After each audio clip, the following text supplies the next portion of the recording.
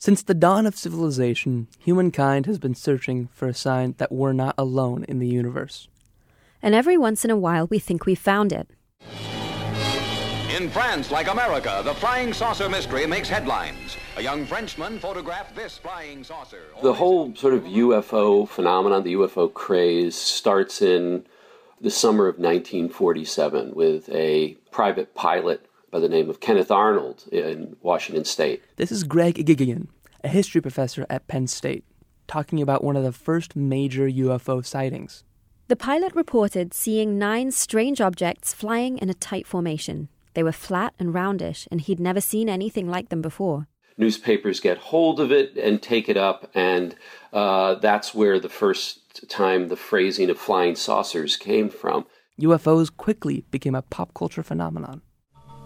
In Washington, ghost-like objects dart across the radar screen at the CAA Traffic Control Center at National Airport for several hours, traveling more than 100 miles an hour. Air Force jet fighters... About as long as there have been reported encounters, people have been faking them too. But recently, something has happened that changed it every bit as much as that flight in 1947. And that's digital technology. Cell phone cameras, social media, and especially video and photo editing software. These programs, like Photoshop, they're capable of making celebrities look thinner, lighting look better, and anything seem possible. And UFO researchers started to realize they hadn't seen anything yet.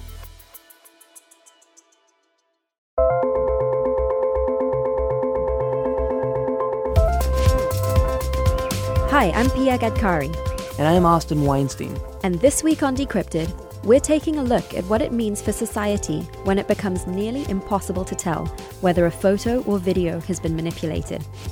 It's part of our ongoing look at the unintended consequences of technology, where we're examining how Silicon Valley's best-laid plans can go awry. Programs like Adobe Photoshop offer huge new possibilities for artists and designers. But it also means that governments, dishonest news organizations, even UFO hoaxers, they can change your perception of what's real and what's not. Stay with us.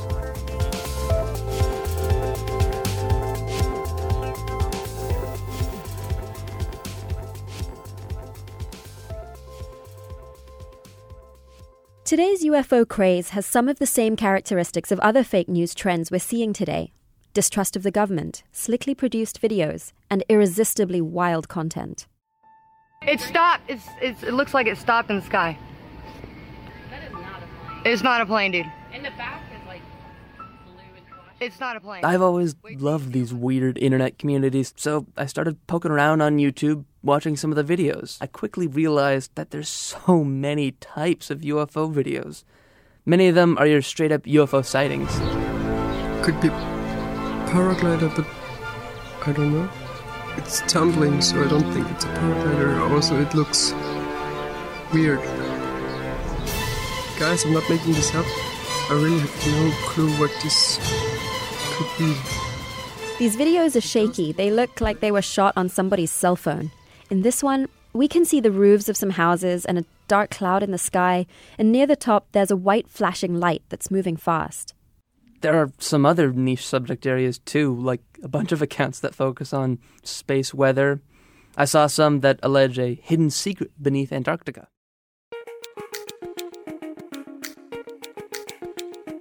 Pia, you wouldn't say you're an expert in Photoshop or photo manipulation or video manipulation. That I would not. So I wanted to see what you thought of one of these videos and whether it could trick you, sort of. Mm-hmm. I'm going to play a video for you called UFO Filmed Over Farm in California by a channel called UFO Seekers. UFO Seekers was headed out again to see if we could catch anything flying through the air. Okay. It's a dark sky. There's nothing there. Oh, yes, there is. There's a dot of light that just shot across the screen. Okay, it looks like a star, except it's like bouncing around. So, Pia, is it convincing? I mean, I would say so. My head tells me that maybe I shouldn't trust what I'm seeing, but I can't tell whether the footage is real or not. As I was clicking through YouTube, watching some of the videos, it didn't take long before I was watching videos that mixed these UFO sightings with talk of government cover-ups and dubious scientific claims.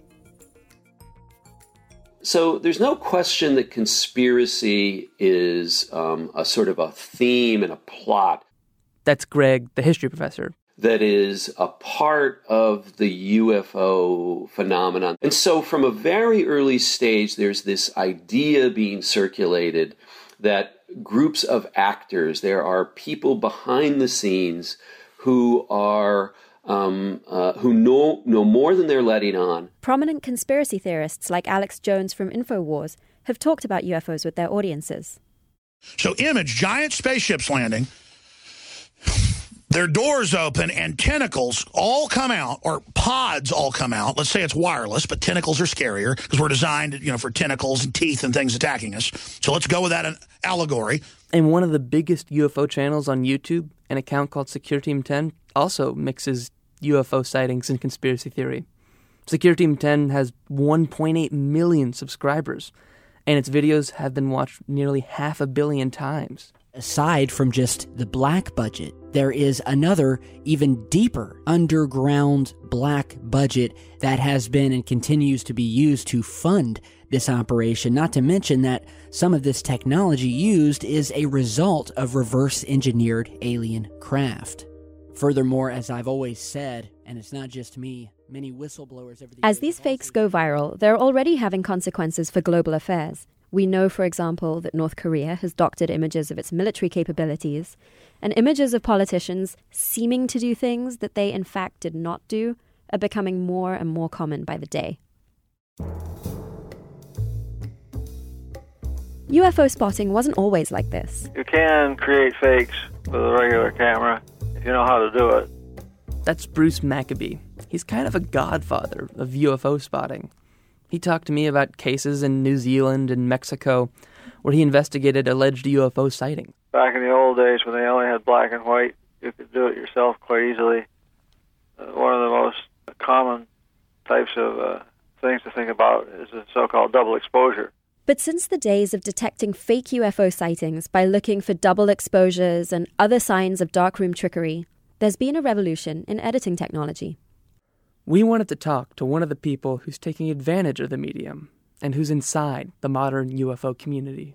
Well, I'm Heathcliff Spencer Peters, and I'm from the Netherlands, and my full-time job is a YouTuber. Heathcliff Spencer Peters runs a channel called The Lion's Ground, which has about 70,000 subscribers on YouTube. In quite a few of his videos, Heathcliff is standing in front of a backdrop that looks like he's on a spaceship, and his videos have titles like Bizarre UFO-shaped cloud over Moscow caught on camera. Or Strange white bright orb over San Antonio. What is it? This YouTube channel makes exciting but factual videos about UFOs, secret societies, paranormal experiences or stories, and everything in the taboo framework. You hear me, you see me, and everything. Heathcliff says he started making videos after a few things in his life went wrong. So how did you end up homeless? Wrong girlfriend. But he says he tapped into a community of counterculture YouTubers. Eventually, he says he made it into a full-time job. And that's different from the older generation of UFO researchers like Bruce Maccabee, who pursued this on the side most of the time. Yeah, I noticed that a lot of the videos I was watching had ads running on them. Every time someone views one of these ads, a small amount of money flows back to the video creator. Some of the bigger accounts, like Secure Team 10, also use Patreon. That's a website that lets people set up payments to content creators so viewers can directly support someone's work. I discovered the audiences for these videos are very engaged. Heathcliff's page has a very active comment section, and he told me he gets some of the material for his videos from his audience. How often do you get sent examples of a UFO, a sighting, or what have you? Oh, not much. I think between the 10 and the 20 per day. Per day? Yeah. I asked YouTube what their policy was on these UFO videos. They said misinformation is not against their community guidelines, even if it goes viral. For a video to be removed, it would have to be considered harassment or hate speech, or violate some other guideline. YouTube spokesperson Jessica Mason did say that advertisers can opt out of showing their videos on paranormal or occult topics, like a denial of the moon landing or a UFO sighting. So unabated by YouTube, these videos spread. And there are other forums too, like Facebook and Reddit, where people can discuss UFOs, aliens, all manner of paranormal activity. So perhaps it's no surprise that UFO sightings are way up compared to a few decades ago. The National UFO Reporting Center in Davenport, Washington, which is not a federal agency, by the way, says there were 390 UFO reports in the month of July this year. That's down from about 750 sightings in July of 2015, but still way, way higher than in the 1990s. Obviously, the internet makes it easier than ever to report a formal sighting. The internet also makes it easier for these videos to spread. And crucially, it's a lot easier now to alter a photo to show evidence of extraterrestrial life than it was when people had to double expose their own film in a darkroom.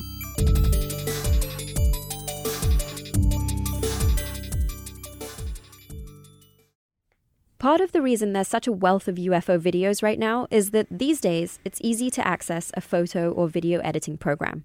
So we went to the maker of one of the most widely available programs to ask them what they thought of how their creation had taken on a life of its own. We talked to Adobe. I'm Steven Nielsen. I'm the Director of Product Management for Photoshop. Steven agreed that tools like Photoshop have made it easier for anyone to manipulate an image. People were manipulating photographs well before Photoshop, but Photoshop and digital technology really enabled a higher quality result and made it much more accessible. But he said that while Photoshop helped people make fake images, most people were creating images that were interesting and artistic. Also in the conversation was Victoria Neese. I'm the product manager for motion graphics and visual effects at Adobe. I cover After Effects primarily. Victoria agreed that yes, Adobe's programs have helped democratize fakery, but they can also be used to detect a fake as well. These same tools that can be used to create content can also be used sometimes to detect when something has been manipulated. And so there are things that you can do in both After Effects and in Photoshop that'll help you see that if you push the contrast, for instance, you can see that the noise in this part of the video is different than in this other part of the video, and so clearly these came from different sources. The problem is, most people aren't Photoshop experts, so it's very hard to detect good fakes. While it's true most of us can't spot a fraud, there are a few people who can. My name is Dean Gelotis. I am a visual effects artist. Dean's worked on everything from big-budget blockbusters to History Channel programs. One day, he was working a show. I think it was a show for the Weather Channel called Deadliest Space Weather. And he started looking up UFO videos on YouTube. And he was shocked by how obviously fake many of the videos were to his trained eyes. The hoaxers were getting away with lying to so many people. So he decided to debunk what he was seeing. I know a lot of people come to the subject of UFOs because they've had an experience that they can't explain. The fact that there are people out there exploiting this genuine curiosity these people had is just galling to me. Dean started a YouTube account called the UFO Theater. He has about 4,300 subscribers. He posts videos there every couple months. Welcome, fellow freaks, to UFO Theater. I'm Constantine. You know, there are 6.3 million UFO-related videos on YouTube, with more being added every day. How do you know which ones are worth watching? How do you know which ones are fake? That's why I'm here, to tell you what's real and what's crap whenever there's a flash. So as we said, for Dean, most of these videos were easy to debunk. So I asked him to walk me through one. This video comes from the Secure Team 10 channel. It's titled NASA Cuts Live Space Feed. HD UFO appears at ISS 2014. That's in all caps, by the way. Yes. Now, this is not the first time that we've captured UFO phenomenon on the ISS live stream. However, it is the first time that we've caught something and recorded it from NASA's newly created live Earth stream page, So we're looking at a feed that we're told in the video comes from NASA's high-definition Earth viewing system. It's aboard the International Space Station. It's basically a big HD camera that's been constantly streaming the Earth since 2014. So nothing seems to be happening in the video. It's dark, but you can kind of make out the curvature of the Earth. And there's a solar panel that's presumably part of the ISS that's off to the right. For a while, we're just looking at the Earth. Then the image cuts to a gray screen. NASA directly after that had put up a notice on their live stream page indicating that they would be disabling and taking down the live stream feed for good. Thankfully, someone decided to put this termination... The host of Secure Team, Tyler Glockner, says this is NASA censoring the image. But according to the NASA page in the video, this grey screen is just what happens when the experiment is switching cameras or communications aren't available.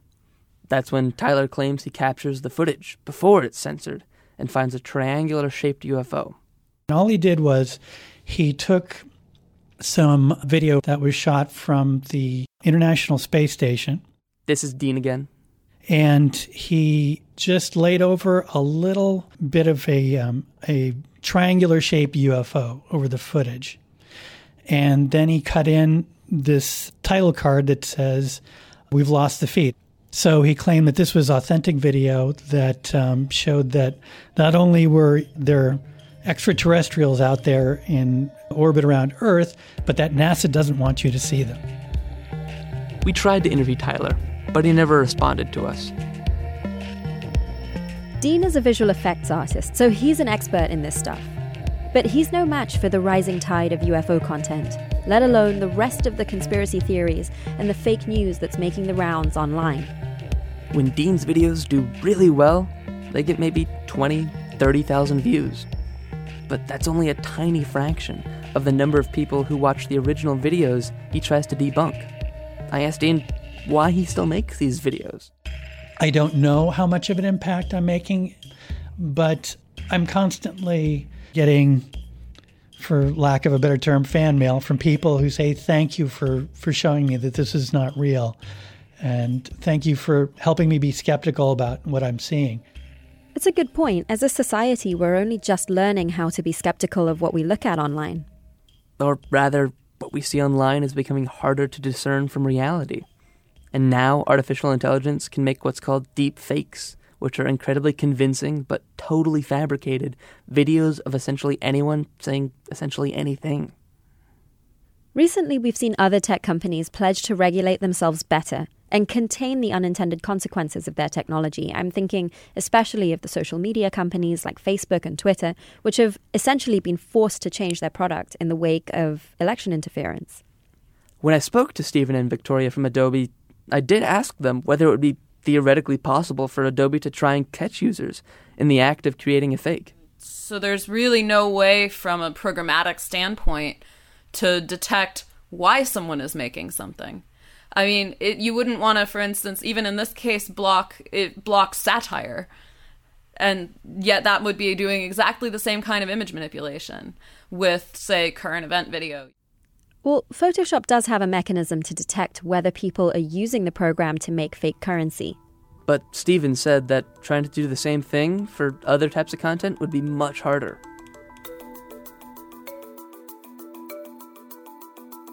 So, Austin, seems like just another instance of a technology that comes into the world with one purpose and creates this whole slate of unintended consequences, right? In this case, the unintended consequence is that we really can't trust what we see online anymore. Yeah, I mean, that's a good and bad thing in some aspects. It's good that we're less believing of things that are edited, but bad in the sense that it negates some societal trust. I just worry that it feels a bit like a losing battle. I mean, we're already at a point where you basically need to be a visual effects artist like Dean to be able to spot what's real and what's not. And with the stuff you just mentioned about AI and deepfakes, it's only going to get harder from here.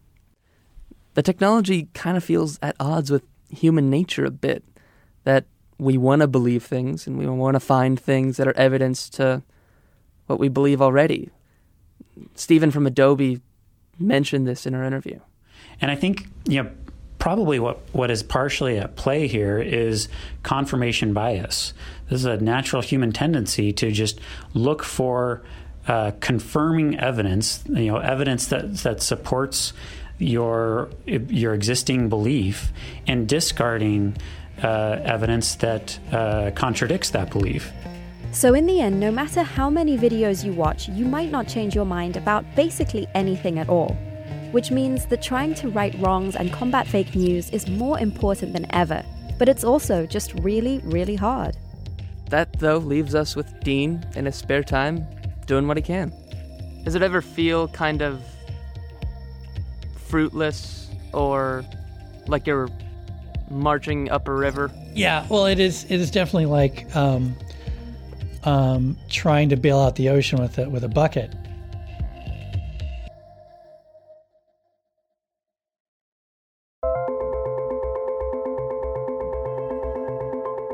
And that's it for this week's Decrypted.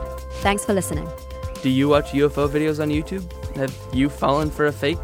Do you create fakes? We want to hear from you. You can email us at decrypted@bloomberg.net, or I'm on Twitter at Ostwein, AUSTWEIN. And I'm at Pia Gadkari. If you're a fan of the show, please take a moment to rate and review us. It really helps new listeners find the show. This episode was produced by Pia Gadkari and Magnus Henriksen. Our story editor was Ann Vandermeer. Thanks also to Brad Stone, Aki Ito, Emily Biuso, Liz Smith, and Topher Flores. Francesca Levy is head of Bloomberg Podcasts. We'll see you next week.